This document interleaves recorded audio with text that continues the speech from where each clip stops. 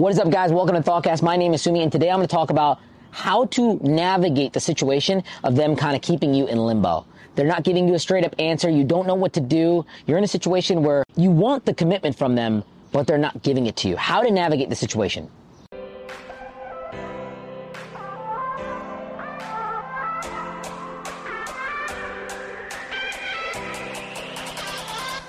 So first off, if you guys have never been to our channel, do me a favor and hit the like button and hit that bell icon because it really helps out the algorithm. I appreciate every single person that connects with us because it allows us to grow. The big thing that we do here at ThoughtCast, we allow you to reach the highest version of yourself. We focus in a lot of different areas, and our goal is to give you as much information to help you navigate the difficult parts of your life. That being said, guys, let's get right into the video. A lot of us deal with situationships today, and this is becoming more and more common because what we see is people engaging in short-term mating strategies and not necessarily giving commitment. And this happens a lot for men. I'm just going to be very open here and honest.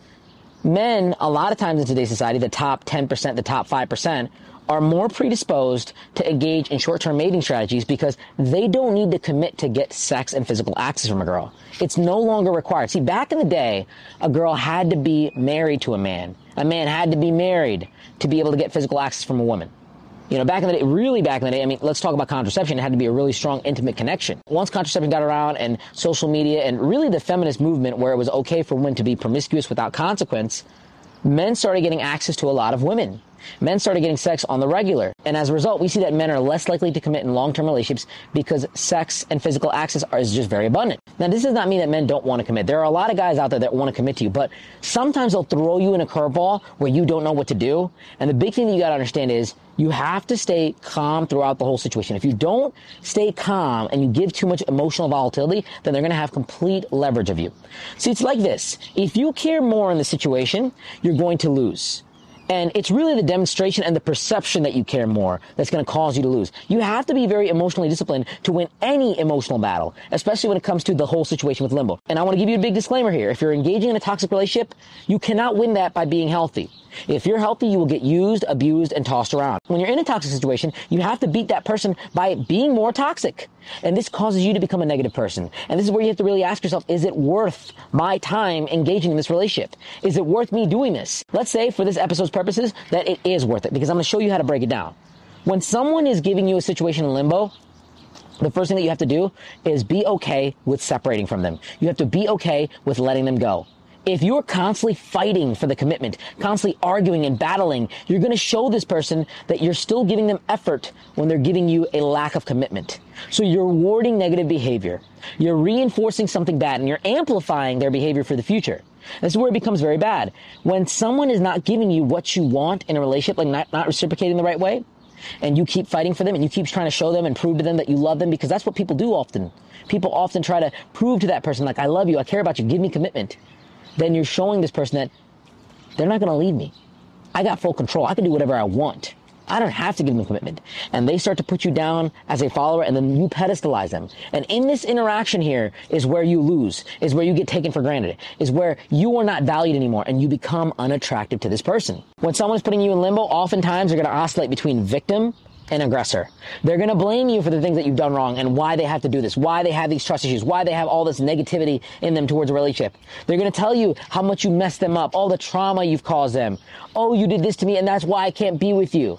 There's going to give you a lot of reasons, but one thing you got to understand is if they are not giving you commitment, it is not okay for you to proceed in aggressive attention. You might be wrong here too. Don't get me wrong. Like you very well might be someone that's falsely accusing them, that's causing them trust issues, that's not necessarily being okay with them in a pragmatic sense.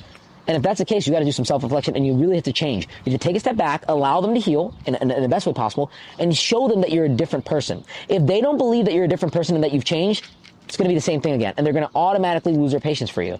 You have to prove to them that you've changed your behavior. But on the flip side, if they're just keeping you in limbo and they're playing games with you, you know deep down it's not a good situation for you to be in. It's not what you want if you're looking for that monogamous relationship. And ultimately, the more energy you put in the situation, the more you're showing them and the more you're addicting yourself to the whole interaction. When someone is putting you in limbo, it's not necessarily easy to walk away. It's not about walking away. It's about letting them understand that you are not going to be in a relationship. Now, here's the second part. Here's a twist of this, right? Here is the real meat and potatoes. When you let them know that you agree with the separation and that it's okay to go away, you have to demonstrate that you're learning, that you're thankful, that you're grateful for the opportunity to be alone, and that you're going to become a better person for the next person you're going to date. Very important to understand this. So if you've done something wrong in the relationship, hypothetically, and they want no commitment, say, listen, I'm happy that this situation happened. I'm glad I had the opportunity to learn from this. And I can't wait to become a better person for the next person I date, because I don't want them to go through the things that you've gone through, since I'm such a bad person. You see, you're doing it in a way that's not necessarily completely petty, but you're allowing them to understand that you're going to get better. You're going to become the dream version of who they wanted for another person. That's going to cause them to become jealous. That's going to cause them to doubt themselves. This is toxic. This is not healthy. I'm telling you right now. This is not something I recommend a lot of times. But if you want to win this interaction, this is what you do. You have to show them that they're missing out. And in the distance that you have, and the separation is where you elevate. You hit the gym more. You read more. You focus on business. And you psychologically heal. And when they meet you again, you've deprioritized them, and you've showed them that you've become a different person. See, if someone is keeping you in limbo, you can't just keep pushing all the time. You have to give it a little bit of space. You have to let that person know that you're okay with distance. You want to set your boundaries and parameters in a very nice way. Hey, look, I'm just not okay with you being single. It's cool. You got to do what you want. I'm going to use this opportunity to get better and improve and become the person that I could have been for you, for another person. And I do apologize for all the tough times that we had. I don't mean anything bad towards you, but I want to become better. See, this is going to cause them to be like, wow, that's crazy. You couldn't have done this for me. You want to go talk to other men? You want to go talk to other women? And then you say, listen, we're not together. We're not dating. We're not in commitment. It's okay for you to talk to other people, and it's okay respectfully for me to talk to people. We're not dating. You don't want to be with me. You don't want to spend time. Like, that's where you hit them. Because they're going to get triggered by that. They're going to freak out and flail and say, oh, you want to go do this with other people? Oh, so you're going to become better for other people? Listen, we're not in a commitment. We could work on the relationship if we were together, but guess what? We're not, because you don't want to be. So it's cool. I'm going to go do my thing and become the best version of myself for the next person. And then you really give it no contact. If you guys want more detailed information of how to navigate this situation, this is just the initial steps. Definitely click in the link below and click the Thoughtcast community. If this video was helpful, give it a like, and definitely subscribe. Hit that bell notification for all of our new videos. If you ever want to connect with me, all the links are down here in the description. Until next time, Sumi out.